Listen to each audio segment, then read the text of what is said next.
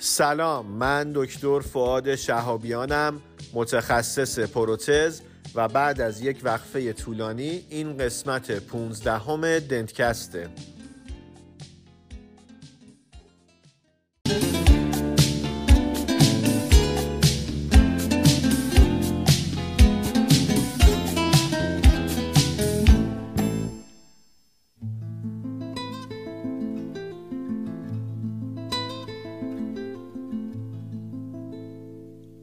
از عذاب جاده خسته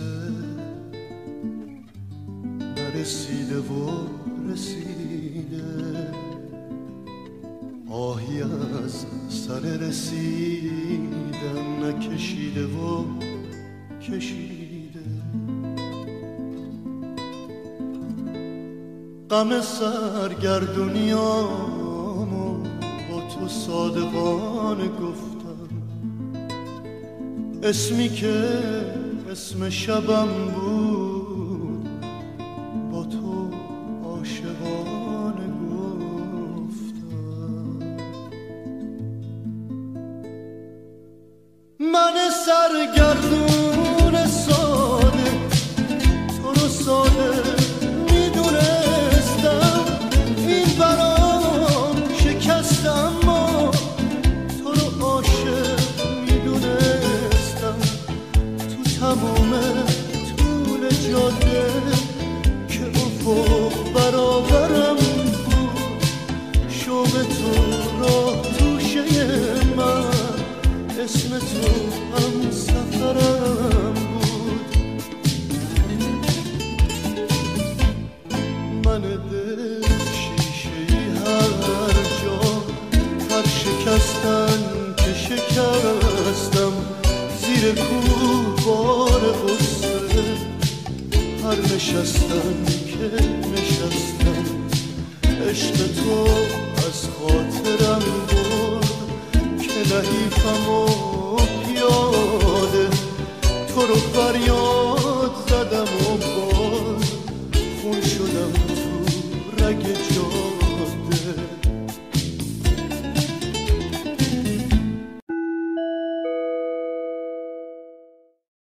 به خاطر قطعی اینترنت تو روال معمول پادکست های ما که سعی میکردیم حداقل هفته یه دونه مقاله رو با هم دیگه مرور بکنیم، وقفه ایجاد شد. برای پادکست شماره 15 یه مقاله ای رو در نظر گرفتیم از Journal of Aesthetic Restorative Dentistry که یک مقاله سیستماتیک ریویوه و موضوعش در مورد آنلی های سرامیکیه که میاد طول عمر آنلی های سرامیکی رو در مقالات مختلف بررسی میکنه و نتیجه گیری میکنه. میخوایم ببینیم که وقتی که میگیم میشه مثلا جای روکش از آنلی سرامیکی تحت شرایط خاص استفاده کرد، آیا این آنلی های سرامیکی طول عمر مناسبی دارن یا نه؟ و بهترین چیزم برای بررسی این مسئله خب مقالات سیستماتیک ریویو هستن. پس با من همراه باشید.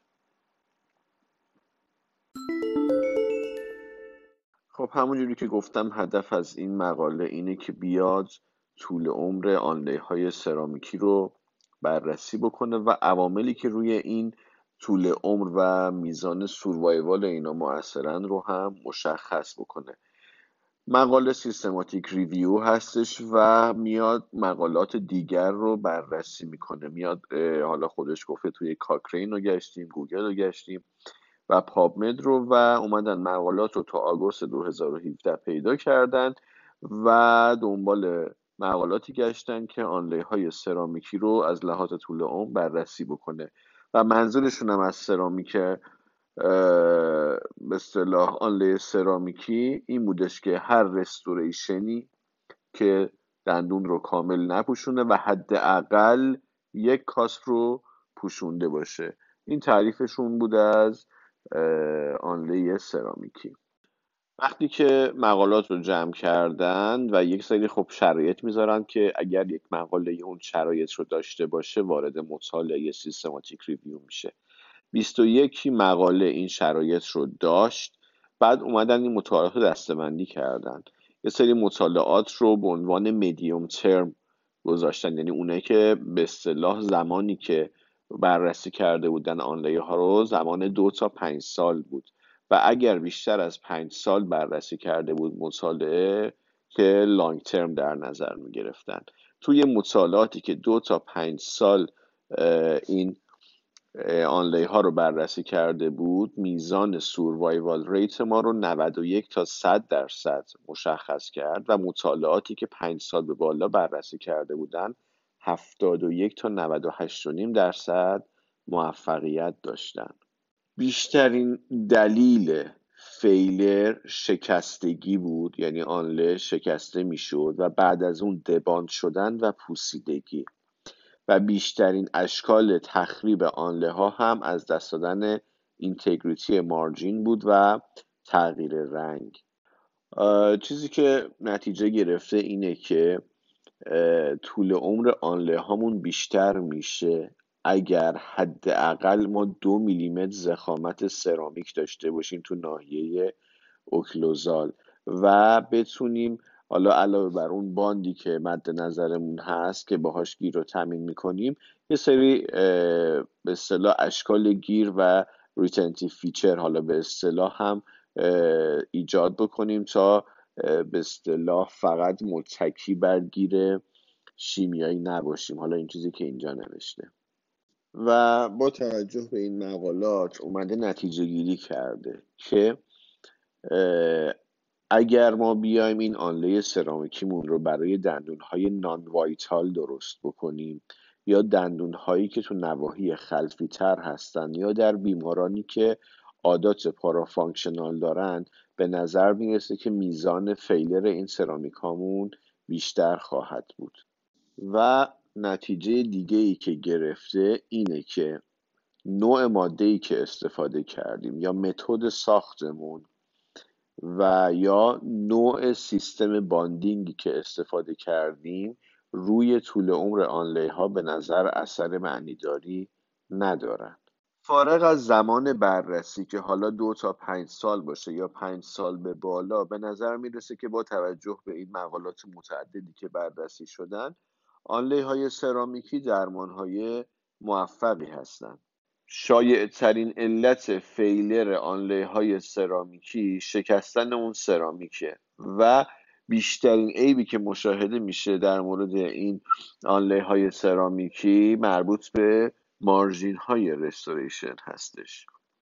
در مورد عیب پیدا کردن آنله سرامیکی به این مسئله دقت بکنید که عیب پیدا کردن آنله منجر به فیلر نمیشه، یعنی خود آنله سر جاشه. مثلا اگر ما تو ناحیه مارژین تغییر رنگ داشته باشیم، اول که میخوایم آنله رو تحویل بدیم مثلا فیت نیستش، گپ وجود داره و اون فضا رو سمان رزینی پر میکنه. در بلند مدت وقتی که این ساییده میشه و سایشش بیشتره اونجا رنگ میگیره کم کم. بیمار اگر مراجعه کرده بوده قبلا به خاطر یک درمان زیبایی، این از نظر بیمار غیر قابل قبول در صورتی که آنله ما خودش سر جاشه و خودش فیل نشده ولی عیب پیدا کرده. این مسئله به این شکله.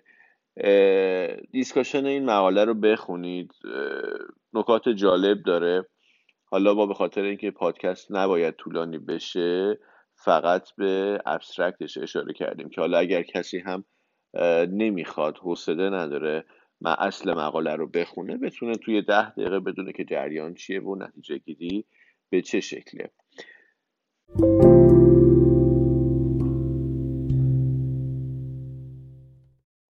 خیلی ممنون که وقت گذاشتین و این پادکست رو گوش کردین. امیدوارم که براتون مفید باشه و امیدوارم که دیگه شرایط جوری نشه که وقفه بیفته توی روند درست کردن این پادکست ها تا بتونیم با هم دیگه این روند رو ادامه بدیم و حداقل هفته یه مقاله رو با هم دیگه مرور بکنیم. بازم خیلی ممنون و خیلی لطف میکنین اگر این پادکست ها رو با دوستاتون به اشتراک بذارین. وقتتون بخیر.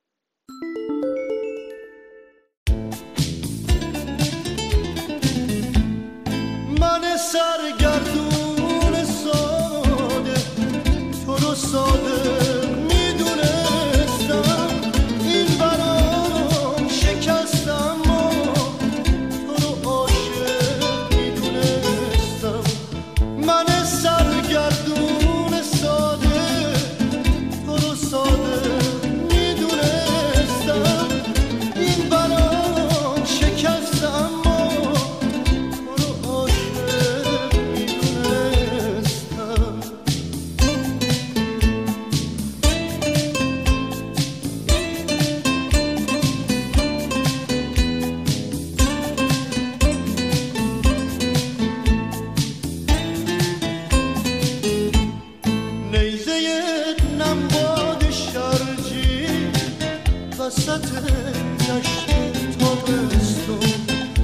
تازیانه های رنگبار توی چله زمستون